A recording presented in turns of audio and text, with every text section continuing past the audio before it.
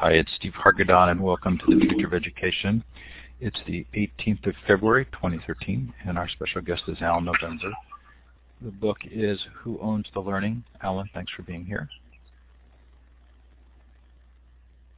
Yeah, Steve, I can hardly hear you. I don't know if that's at my end or... So you in the chat, can you tell us how we're doing audio-wise? See if yeah, that's your any voice better. is very soft. But Turning up I think my you said microphone. hello. I did. Hello. Steve is soft. That's interesting. I'm showing full volume registering on my controls. I apologize. I don't know why that would. Oh, it just got good. Okay. You're good to go now. That may be an eliminated issue. The Future of Education is a Web 2.0 Labs project. Thanks to Mighty Bell and Blackboard Collaborate for their forms of support. Coming up, we have lots of really fun peer-to-peer learning conferences, all free this year. The School Leadership Summit is March 28th. Thanks to TCAL for hosting that. Should be a terrific session. We're still taking proposals to speak. These are highly inclusive events. We encourage everybody to submit to present. Coming up at ISTE, we have our full set of ISTE Unplugged events after 7 years. Still going strong. Our Saturday all-day unconference is going to be called Hack Education this year. Audrey Waters is going to co-lead that. Thanks to Hewlett-Packard, we're going to have a Science, Technology, Engineering, and Math Plus virtual conference worldwide in July. The Future of Libraries conference is in October, and the Mothership, the Global Education Conference, will be in November again. Thanks to all of the sponsors who support these free events, and hopefully you'll be able to attend or participate in one. I think you'll enjoy it. Coming up on the Future of Education tomorrow, Paul Thomas talks about poverty and the corporate takeover of education. Gina Bianchini then talks about Mighty Bell again and how to run a virtual book club. That's on Wednesday. Maurice Gibbons on self-directed learning on Thursday, and Michael Fullen on education reform and the change process on Friday. That's at an earlier time. Do check it in case you want to attend. New on this list, John Hattie coming on, Madeline Levine on Teach Your Children Well, Elliot Washer and Charles Mojowski on their new book, Leaving to Learn, Peter Gray on his new book, Free to Learn, and then Ernie Turner and Simona David, she's from Romania, are going to talk about improving schools one community at a time. Really fun activities. If you've missed any shows, they are all recorded in full Blackboard Collaborate form, as well as MP3.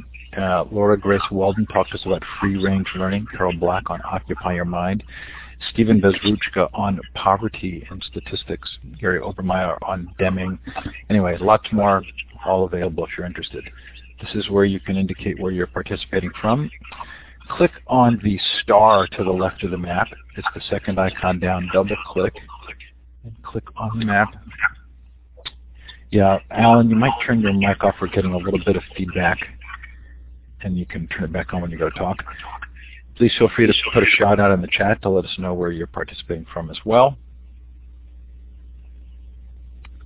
Looks like Hawaii, Australia, New Zealand, some Central and South America.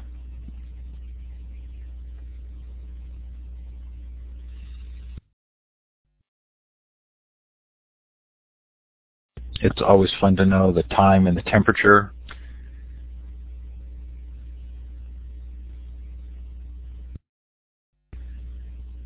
So wherever you're listening from, or if you are participating by listening to a recording, thank you for doing so. With 114 people in the room currently, it can be hard to follow the chat. Worth pulling the chat box out. You can do that by double-clicking at the top of the box and dragging it, or look for the drop-down menu at the top of the chat box and detach the panel. And that will let you actually resize the box, and you should be able to see more of the chat.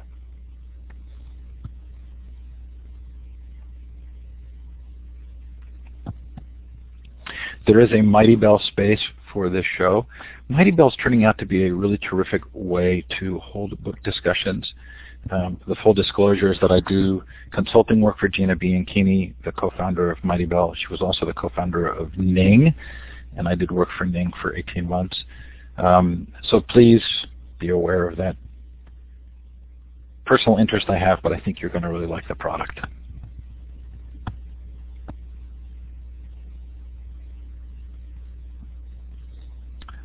So I promised Alan a chance to actually start the conversation. Alan was unhappy with my blog post about the book. It was intended as a sort of edgy homage to what I think are some of the most powerfully articulated messages around student self-direction, but it wasn't taken that way. So Alan, I'm just going to turn things over to you, and then when you're ready, you can turn it back to me, and I have some good questions for you. And you have to turn your mic back on. Thanks, Steve. Yeah, I wasn't so concerned until a number of friends called and thought those who had read the book and those who had read your blog post wondered if you had read the book. That your criticisms of, for example, the kid, you're blaming the media that the kid used Animoto as if something's wrong with Animoto. But it's not the media, it's what the kid did with Animoto that you just left out of your criticism. So I just wonder if you could explain, Steve, this is coming from a number of friends of mine, why did you choose to blame the media, Animoto, when you never even mentioned what the student did with it, which in the district, if that kid were on this podcast, I think that student would tear you to pieces, frankly. So I think that's a fair criticism. We've really explored a lot in the interview series as of late the whole idea of agency or student-driven learning within the context of schooling and outside the context of traditional schooling. And to what degree does a student have choice within a schooling structure, and to what degree are they actually having choice to choose whether or not to be in the structure. So I don't think I was criticizing Animoto. I actually quite like the product.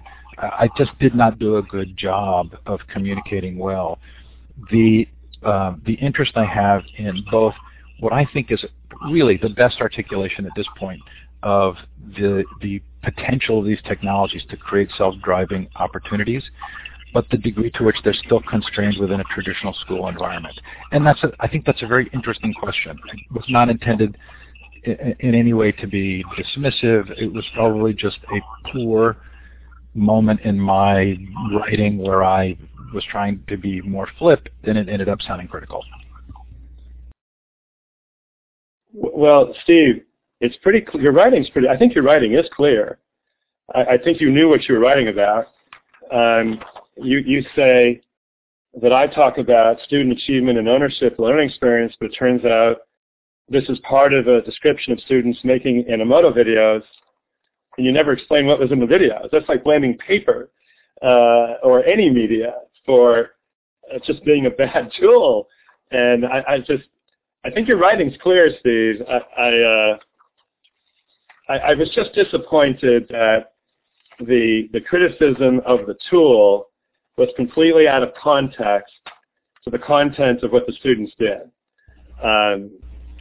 And I'm also confused, frankly, at your statement that it's a great question. Michael West says it's a great question on my book, and but that let's see if I can find what you said, unless you've taken it out by now. That you found that you had to reread sentences, that you didn't understand sentences in my book, and I wonder if you could explain that. Yeah, I'm glad to. What I'd love to do is to move on at an appropriate moment so we give you a chance to actually describe what I think is a terrific book. But the point being that, and I don't have the exact quote here in front of me, but there were several places where I sort of underlined this whole idea of student choice or student opportunity for creation that still were in the constraint of the teacher assigning the job. And that's huge progress, and I think it's really valuable. At the same time, it's still within this construct sort of adult-led schooling. It's probably the most progressive. It is a very progressive form of adult-led schooling, but it's still, when you compare it to the kinds of free-range, unschooling, homeschooling conversations we've had, it doesn't explore as fully as I would want to. Now, again, we can beat me up. I deserve it. But I really want to talk about the content of the book because I think there's so much of value here that's going to be worth describing. Well, Steve, I have to wonder if you read the beginning of the book. The beginning of the book starts out with students defining their own problems, even working over the summer, no structured school, because they're so motivated with the quality of the work. They own the definition of the learning. They organize their learning. They're working collaboratively, globally. So if you're saying that as soon as you walk into a school building, you're confined within its structure, then there's no path out by starting there. We have to just walk away. I mean, just to help me understand what you mean by confined by the structure. Maybe you could elucidate and help me get that part. I did love the beginning of the book, and you're clearly a beautiful storyteller, and there are some stories I want to explore here with you. And I do think that, I mean, again, it was the lovely getting to a certain place. And what I'd like to do is, if we can, let's save that as sort of a final set of things that we investigate. You know, if we were to take this beyond sort of traditional schooling, because what I'm afraid is that we're going to miss this opportunity to talk about the things that you do talk about that are so valuable and important here. Again, not wanting to distract from your own unhappiness with what I've written and my thinking, but I do think it's worth moving on. And are you comfortable with that? Yeah, you and I will have to talk later, Steve. Maybe we can write something together that isn't just crossing out old stuff, but a brand new piece. I would be happy with that. Okay, good. So I love your stories. And you start with the story of Gary from Lexington High School and how the technology truly has a chance to shift education. It feels like that was a really significant moment in your own teaching career, sort of looking at a student who was otherwise would have been classified as not succeeding and recognizing something really valuable. What did you learn from Gary? Well, that was 1982, 3, 1, somewhere in there, before software and before the web. And Gary had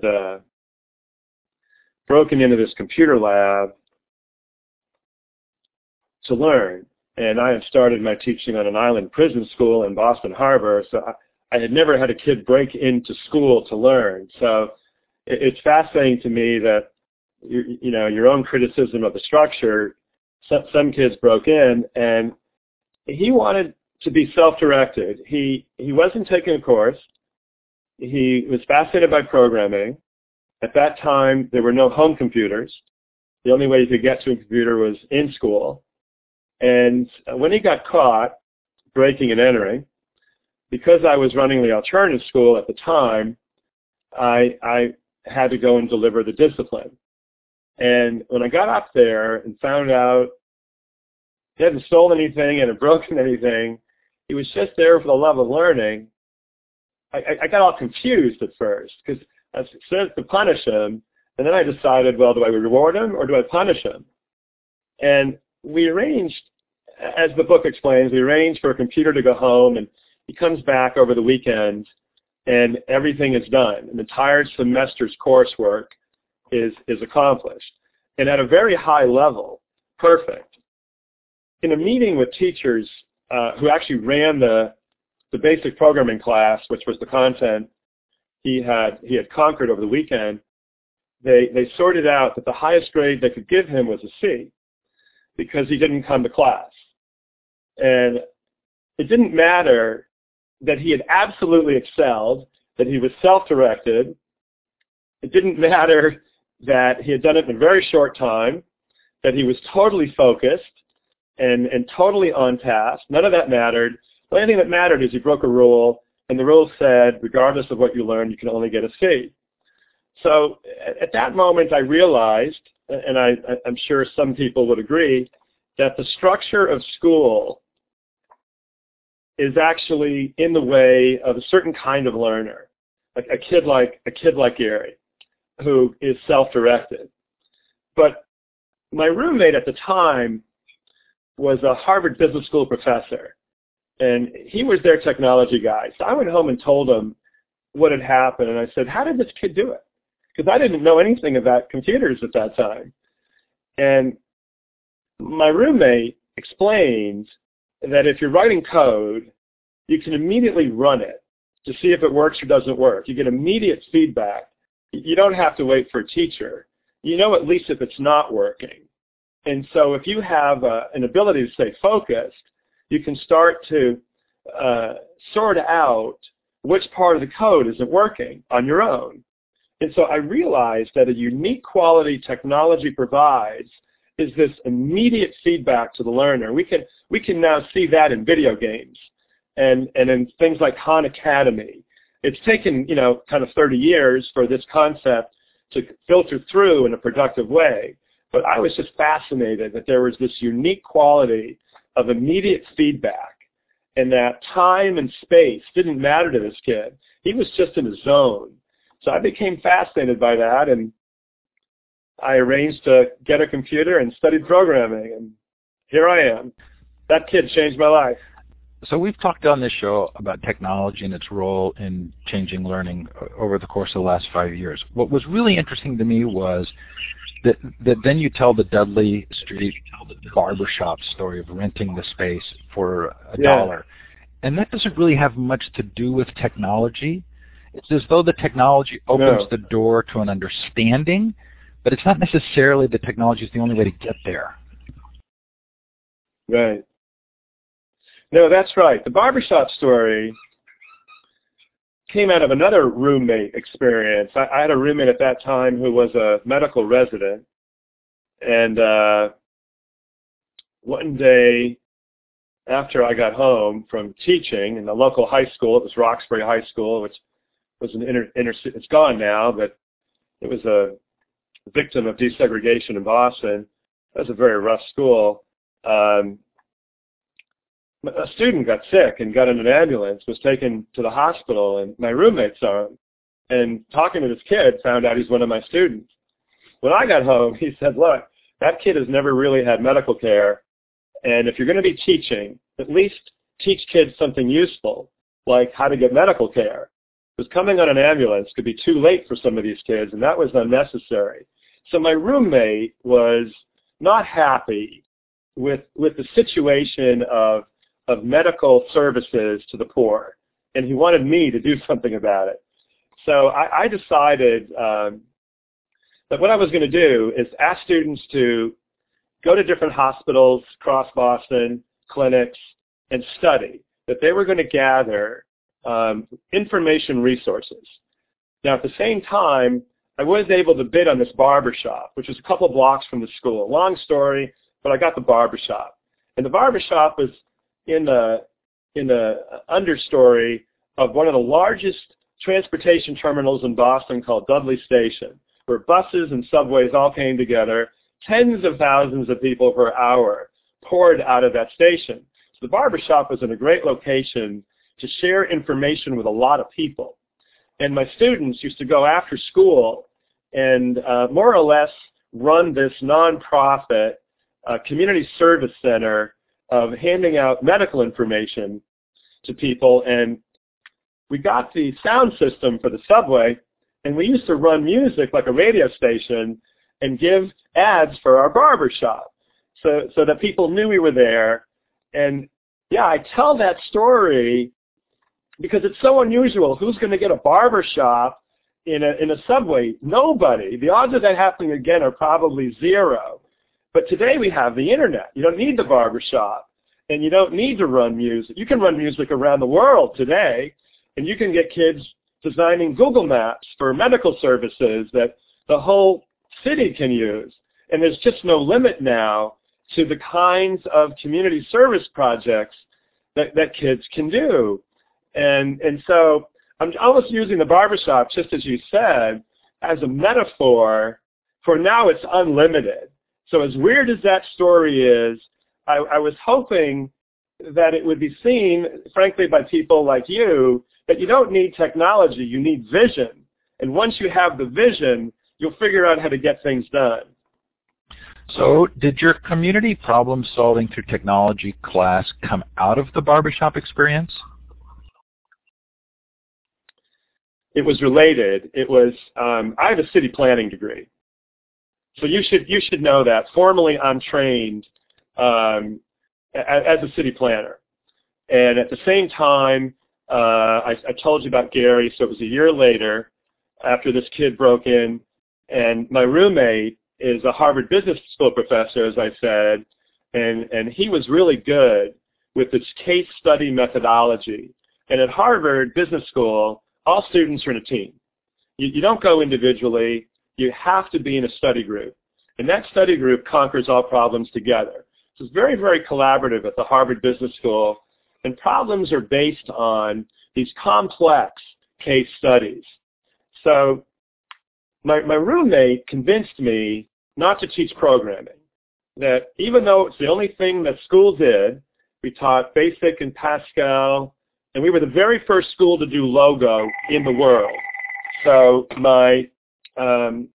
but it was clear to me then that logo wasn't going to be an answer, that it was too far removed from the realities of real problem solving.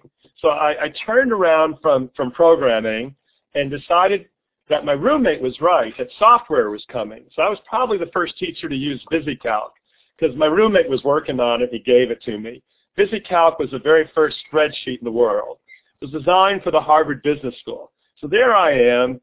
I got VisiCalc. I'm trying to figure this thing out. And I realized that all my students could get a real client and that we could design a course that kind of combined my city planning problem-solving background. Oh, and since Gary broke in, I actually had gone back to school to take some programming classes. So I was pretty comfortable with programming by that point. But I was very influenced by my roommate who said, do not teach programming. Teach students how to think. Teach them how to solve any problem, a general problem-solving approach, and teach them to do it within community. So I'm very influenced by that. I'm not influenced by programming, thinking that's a dead end, including logo, and I'd be welcome to have anybody question that. And I was very convinced that we had to teach students to add value to the world. And basically, I've been doing that ever since. So Patrick wanted to make sure we started talking about the book. We are actually talking about the book. This is sort of the introduction that Alan gives to some of the core ideas of the book. You then move to this concept of the digital learning farm, right? And yes. Well, actually, before we go there, it feels like there are two sort of themes in the book that represent the struggles to get to this digital learning farm. One of which consistently throughout the student jobs chapters is this sense of the need to sort of give up a little bit of power, that the degree to which the teacher has to feel comfortable, giving some power away. But the one that you described in the community problem-solving class was that you underestimated how unprepared the students were for this task of identifying problems. So could we look at that first piece there, which is how do students respond to being given this responsibility, and are there specific ways to help bring them up that grade? Yeah, that's a great question. I was absolutely stunned. On the first day of class, I announced that I would not be giving students problems. That their role was to identify community problems and to find them and work with a real client, and I would be providing the tools they needed, spreadsheets, databases, graphic design. We had some other tools by then, and but the real work wasn't technology, it was identifying a problem. And I'll never forget this. Student in the front row says, Mr. November, excuse me, but we're the students and you are the teacher, and it's your job to give us the problems. It does not work the other way around. And I just stood there realizing that these high school kids, this was a junior and senior, the high school students, and this was a great school system. Oh my gosh, this is Lexington, had the highest semifinalists in New England almost year after year. So we're talking about a great district, 20-odd kids in semifinalists and a year. So I was stunned. So I had to figure out that we might have robbed kids' natural ability to take control of defining their own problems by inculcating year after year, spoon-feeding them little tiny problems one at a time, which ended up with students not being able to take the initiative to define their own. That was a sad moment of my teaching experience. So a question has come up in the chat and been commented on about the flipped classroom. If anything, it feels to me like some of your examples are where there is no homework because the classroom experience is so engaging and the students will do on their own what needs to be done. Do you have a feeling about flipped classrooms? Yeah, I think we're going to look back at flipped classroom as an intermediary. I happen to like it as a stepping stone to changing the culture of teaching and learning. I think flipped learning fits into some things we know about video game design with immediate feedback, and it fits a more Socratic methodology of debate of ideas, if that's the kind of flipped learning you're doing. There's so many different definitions of flipped learning that it gets a little sketchy, but the one that I like is the one where students debate in class, very Socratic, and teachers give problems, and students work collaboratively. So in a team of 4 or 5 kids, you might have a kid who excels helping some other kids, and the teacher walks around the room really learning a lot more about the learning style of every single student rather than spending time transferring knowledge, which moves to the web with videos and modeling software and some other tools. So at the moment, flipped learning, I think, is the best vehicle we have for creating a small lever for some change. So I'm all behind it. I'm encouraging it. I'm trying to help people get to it. I've been proud enough to work with teachers. I've visited schools. I'm learning everything I can about flipped learning because I think at the moment it's one of the best levers we have for process change. But is it the answer? No, it's not the answer. So let's go to the digital learning farm. This is a really powerful imagery, right, about sort of the role of authentic contribution, meaningful participation. If you don't milk the cows, you're going to have problems. You're actually participating in a going enterprise. You say that this has been missing from classrooms and youth culture for some time. I tried to think about, has there actually been a shift, or is it just that the web is introducing to us this possibility for authentic participation in a way that really has never been available before? Well, I think the one-room classroom, think about it. If you're teaching 6, 7, 8 grades, and you're teaching every subject across that many years, how do you write a lesson plan for everyone? You can't. So the reality of a one-room classroom, and I visited some, is that the older kids are teaching the younger kids. And when you talk to teachers in one-room classrooms, it turns out that by teaching younger kids, you actually have to really learn the material. There's the only way for a teacher to survive in a one-room school. And kids also take more responsibility for managing the school, and parents are more involved, and the teacher knows those kids over many years, knows whole families of kids are in the room.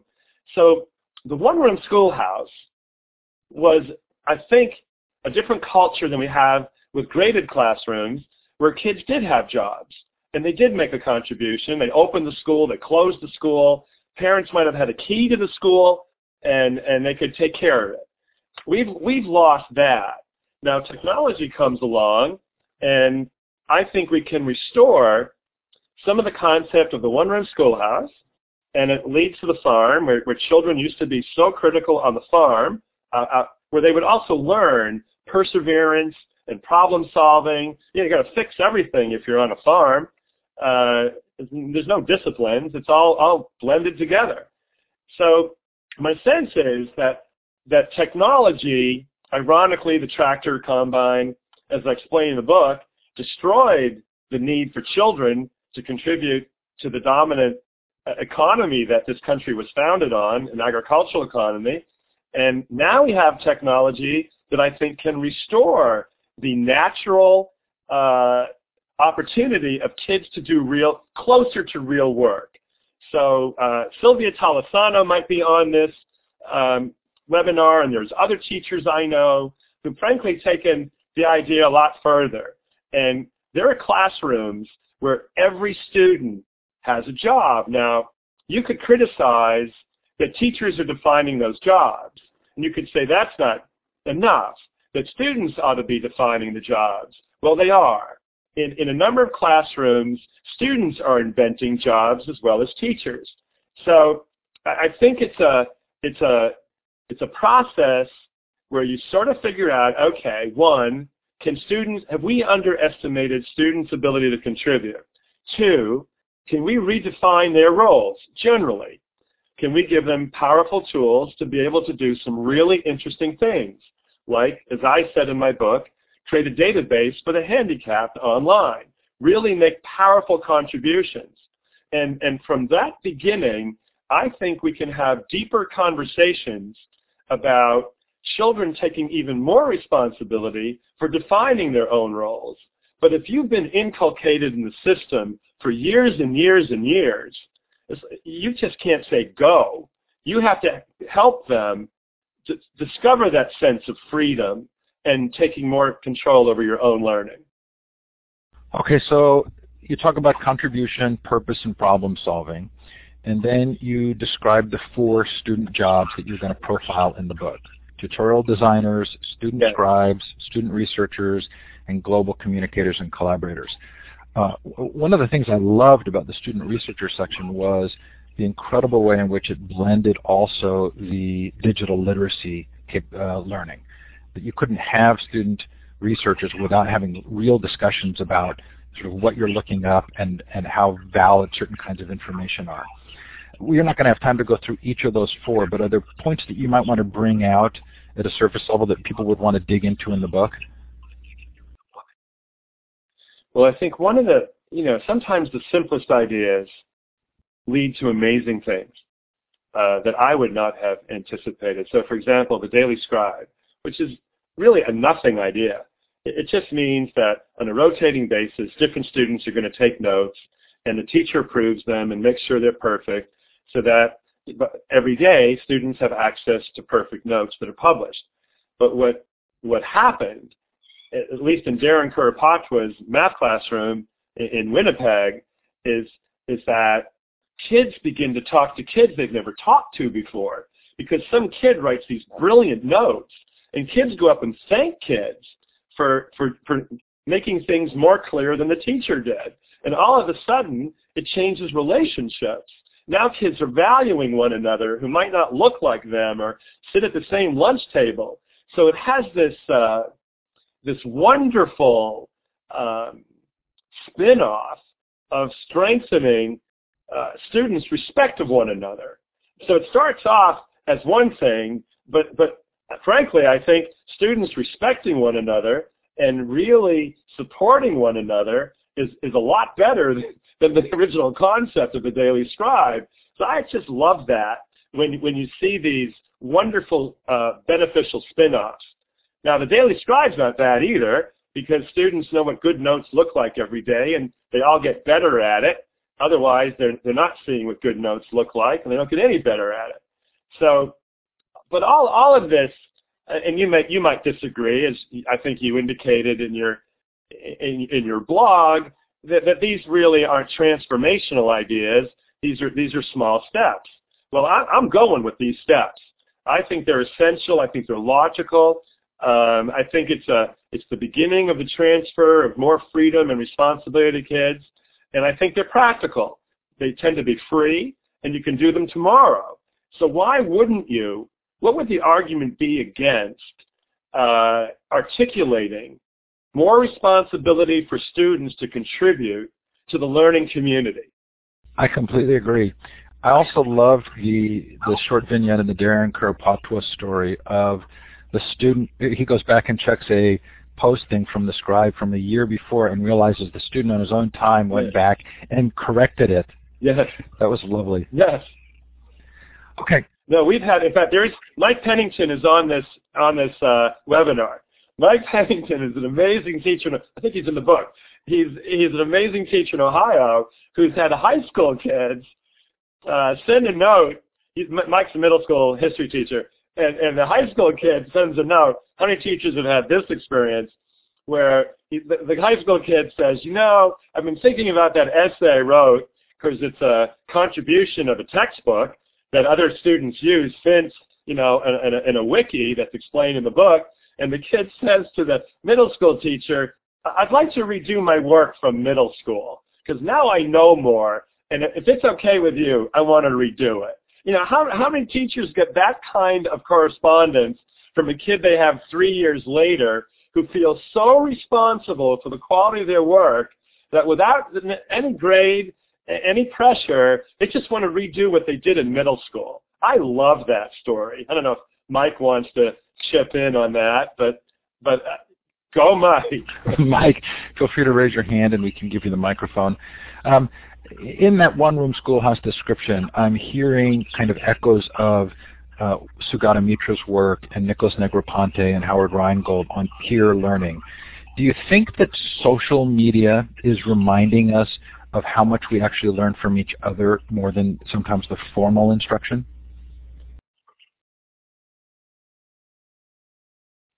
Well, I happen to think that. I know you think that. You've got all these people in community. But I'm afraid that a lot of schools are blocking Twitter, and they're absolutely concerned about blocking Facebook, even though user groups in Facebook and things, everything from calculus to ninth grade entering class, there's a problem with 13 and under for legal reasons. But I think we should be teaching children the high moral ground of social media for the very reason that, as a city planner, and frankly later, I studied developmental psychology. So the combination of those two academic backgrounds for me leads me to think that human nature is predisposed to be in community, that we want to be in community. We want to be part of something bigger than ourselves, and we want to contribute, and we just need the opportunity. So my sense is that as we go one-to-one, although I don't think we should call it that, I think we should call it one to the world for some of the very same ideas you're suggesting. But if we went one to the world, I would love to see technology bring a deeper sense of community, even though lots of people think that technology is actually hurting social interaction. But I see it in the opposite way, as long as it is good design. So one of the interesting statistics we've heard this year is the small number of U.S. citizens who travel abroad on exchange programs. It's something under 2,000 Yes. students a year versus something over 20,000 who come from other countries to visit the United States. Our sense has been on the show that there's some fear associated with that, sort of a worry that your kids would go off to another country, kind of the fear of what that might lead to. Is that the same kind of fear, do you think, that sort of circumscribes or constrains sometimes the use of social media? And is it sometimes the parents? I don't know that it's fear. I think it's arrogance. I give an example. I went to Harvard, and when I was a student at Harvard, nobody could leave. You had to stay there 4 years. You were discouraged from going on any overseas exchange. Now I was a graduate student, but the undergrads, they had to stay. And it wasn't until Larry Summers became president, not so long ago, I might add, last decade that he said, no, we need you out. We need you out of this country and experiencing other cultures and other methods of learning. So if some of our top leading universities were discouraging exchange programs, I don't think Harvard's the only one. I think lots of schools think that they're in the best position to provide education for their kids. So I don't know that it's fear. I don't think it's fear. I think it's arrogance. So you could say that's part of fear, but I think more specifically it's arrogance, that this country has the best education and you should be here and we can give it to you. Okay, we're going to go about 10 more minutes and then switch to audience Q&A. Mike, keep your hand up if you don't mind, so we can bring you in right at the beginning of that. I want to cover a couple of other topics in the book fairly quickly. One of which is, thank you for the shout out about librarians. Are they cheering you everywhere you go? It feels like we don't hear enough about the role of librarians. Oh, I did a webinar today for the Texas Library Association. I should send you my PowerPoints that the whole thing, hour and a half of how librarians ought to be leading. So if you don't think of one-to-one as technology, but you think that you're really buying the internet, because that device isn't any good without the internet, and that the real revolution is information and global communication, not technology. I think we ought to drop technology planning committees and turn them into information, global communication, learning results committees. And if you take that model, then the librarian absolutely should be part of the top leadership team. Librarians in the information business, I think libraries should be global communication centers. They should be places where librarians are helping kids create and publish content. I think librarians could be helping teachers develop professional global learning networks for their own personal growth. We need librarians more than ever. Now, the problem with what I just said is all librarians are not equal. The irony is you got amazing librarians like my friend Shannon Miller or Joyce in New Jersey, Valenza. You got incredible librarians who absolutely are crafting the way. And then, frankly, you have some other librarians who I can't figure out are fearing the loss of their books.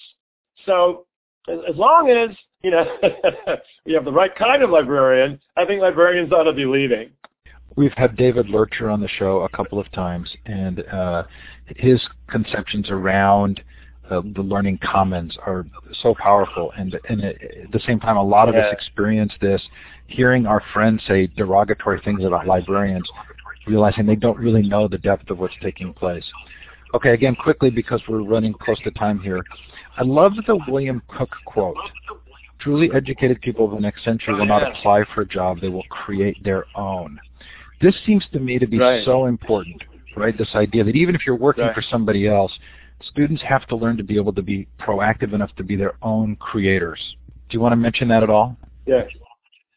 Well, that goes back to my original, computer science class in '82, where students are crafting their own consulting business, adding value to the world, figuring out how to be organized and provide service, customer service, and promote their work. I am concerned that we're not teaching entrepreneurial skills in school, that we're not giving enough, that we're spoon-feeding, as I'm sure you might agree, the answers. So my sense is yes. And I think we've underestimated young children. I got a friend, Kathy Cassidy, in Moose Jaw, Saskatchewan, who teaches first graders to tweet.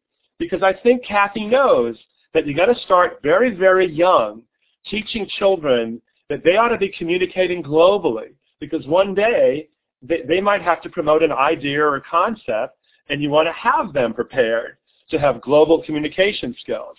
So my sense is this is not about high school or middle school. This starts in kindergarten and first grade, crafting this natural entrepreneurial spirit.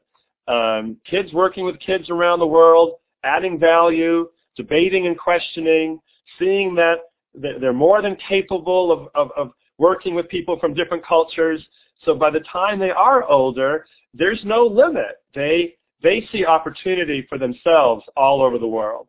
And I'm concerned that the school system we've inherited doesn't give children that opportunity. And unless we change something like entrepreneurial skill as a value, adding technology is going to have very limited impact.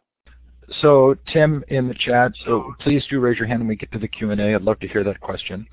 Alan, does the job argument kind of reflect the larger dichotomy in our thinking about school? Meaning you hear this argument that we need to have kids prepared for certain jobs where there's a lack of people in those jobs. And then you also hear what I think I'm hearing you say, which is we need to prepare kids to be entrepreneurial so they can create their own circumstance and create new jobs and new opportunities. Is that the same story that we hear between technology for testing and increased accountability versus technology empowering the students? Are we seeing sort of a split in the ways in which we think about schooling that almost seem to be getting more sharply distinguished? I'm not sure I understand your question. So let me repeat what I think I understood. There are some jobs that have to be filled, like network managers. And Detroit, ironically, I've been told, is going begging for high-tech talent in machine industry and network management, and because people were trained for the wrong jobs. So there's a certain need of society to fill very specific jobs. Then there's a need to grow the economy significantly. We need the people who created those jobs. So it looks like in a society like ours, we need two kinds of people. Those who can create jobs, and some people create jobs for tens of thousands of other people, and then people who want to go find their passion, not create a job, but I think it's okay if you didn't create a job. I think that's perfectly fine as long as it's your passion and you feel fulfilled and it's, personal growth. So my sense is I don't want to judge one being better than the other. It's just a question of society having some sense of balance. What concerns me, though, is school is way out of balance. That we're an assumption in school that all these kids are going to apply for a job because of the culture of giving them a boss who manages their work like you have in a job. In fact, if you look at the correlation, the parallels between a job, the teacher's the boss. Teacher owns the learning in a lot of classrooms. So I'm not concerned that some people should be applying for jobs. I'm concerned that school is way out of balance of what our society needs and what some people, their passion would be creating, given that kind of education. Good answer. Okay, so final question before the Q&A. You talk about Eric Williams and the event he would, I think, is it monthly event where there's sort of this opportunity to come and learn different technologies. And what I read in that story was that it was really about modeling, and that there's this critical piece of teachers modeling learning that really goes through all of the things you talk about in the book. Yes, that's right. Yeah, Eric Williams is just an amazing leader, superintendent of York County, Virginia. And I've been to that district a number of times to do staff development. And you can tell when an outsider like me walks into a district and you see people having deep conversations about learning and principals role modeling, you know something's going on with leadership that's really making a difference. And the role model, as you point out, I think is absolutely essential. And I'm worried that teachers get more staff development than leaders do.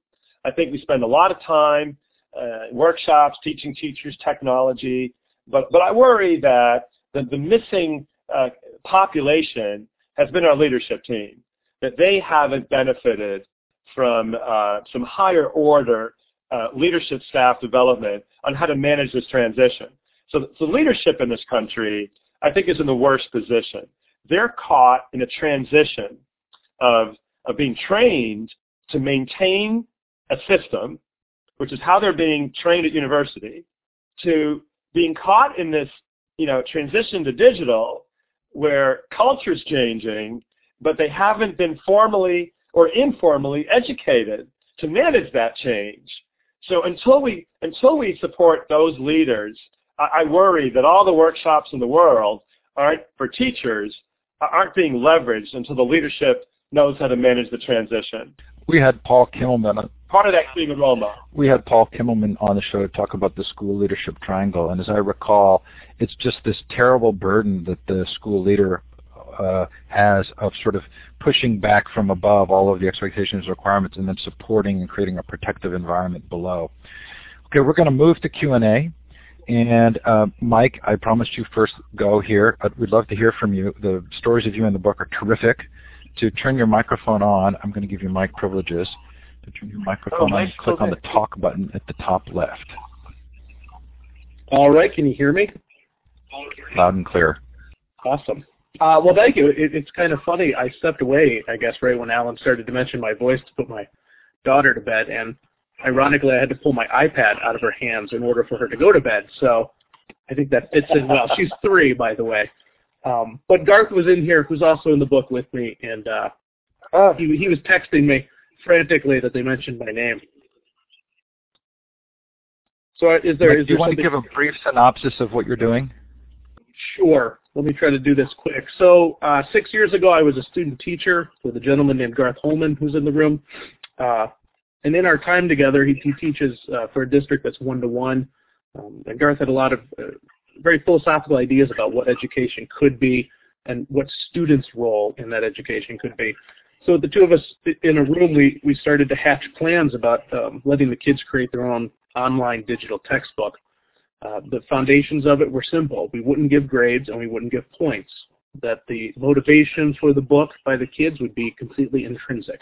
That it would be to leave a digital footprint, the idea of helping other students learn and kind of showing what they know.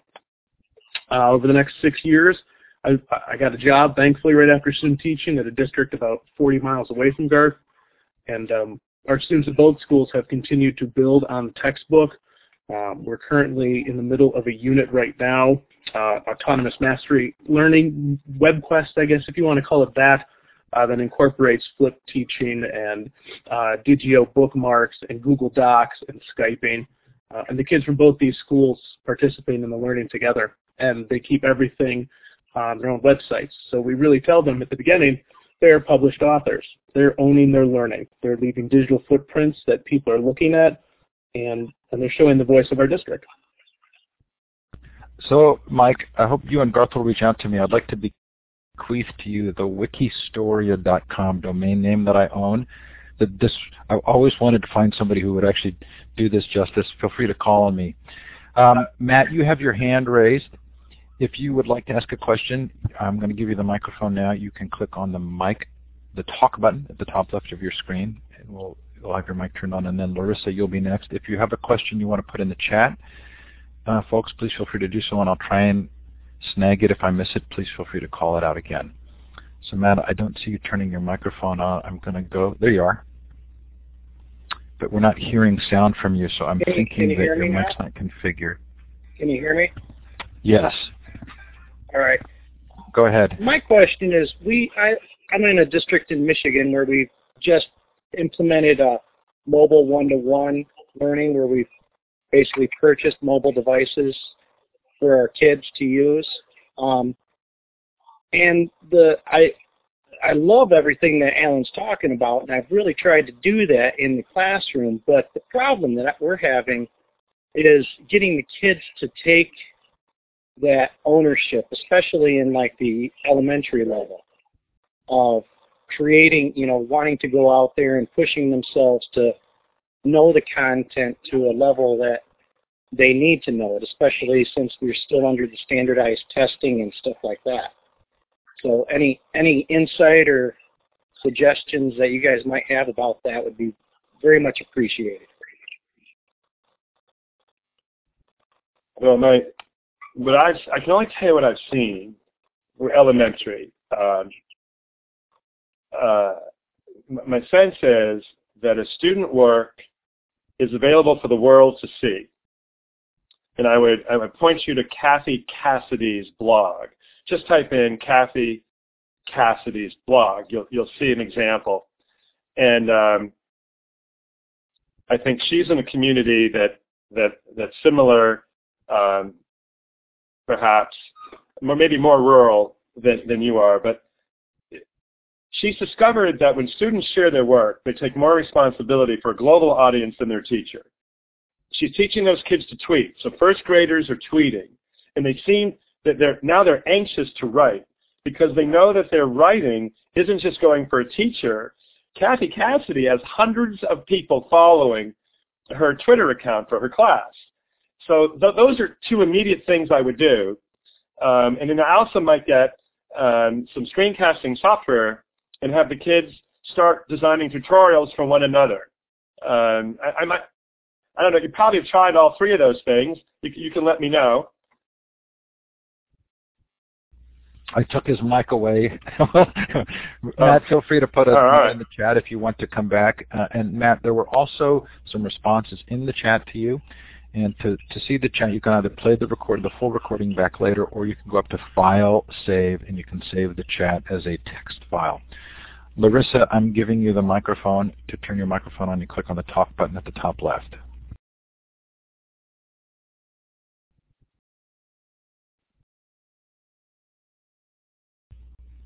And if anyone else has a question, we're not hearing from Larissa just yet. You can also put your question in the chat. You can let me know if I've missed a question in the chat. Alan, in the book you talk a little bit about some of the parent pushback. Yes. What is that, and then how does it transform? Yes. I think parents can possibly feel threatened. I mean, parents can feel threatened when a school goes one-to-one.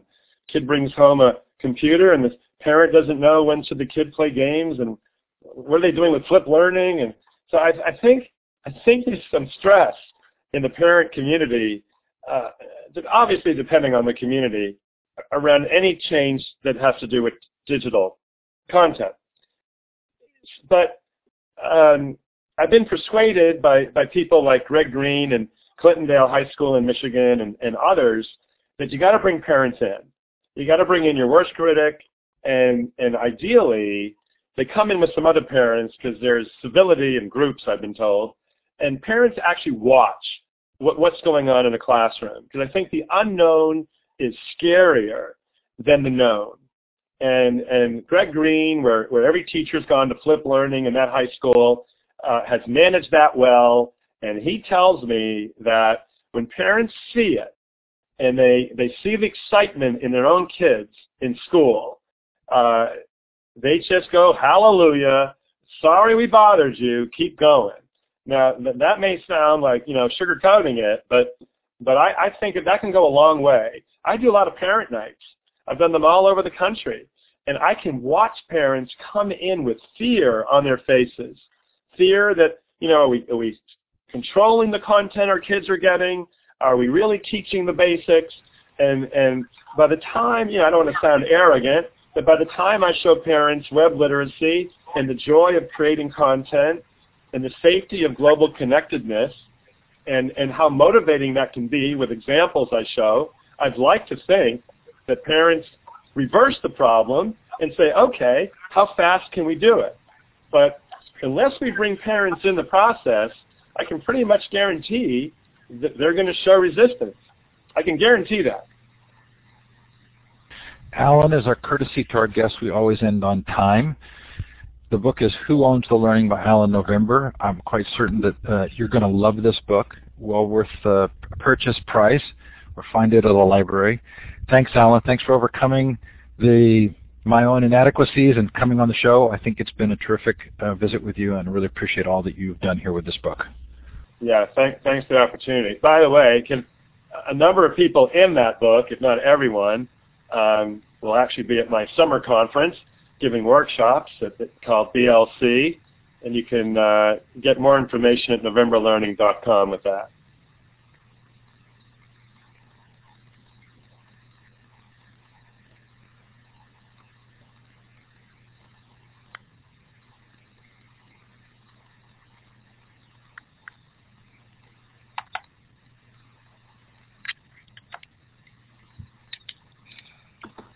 You're going to have to take my word for it because it's not letting me type it in, but it's novemberlearning.com. Thanks to Alan. Thanks to all of you for attending.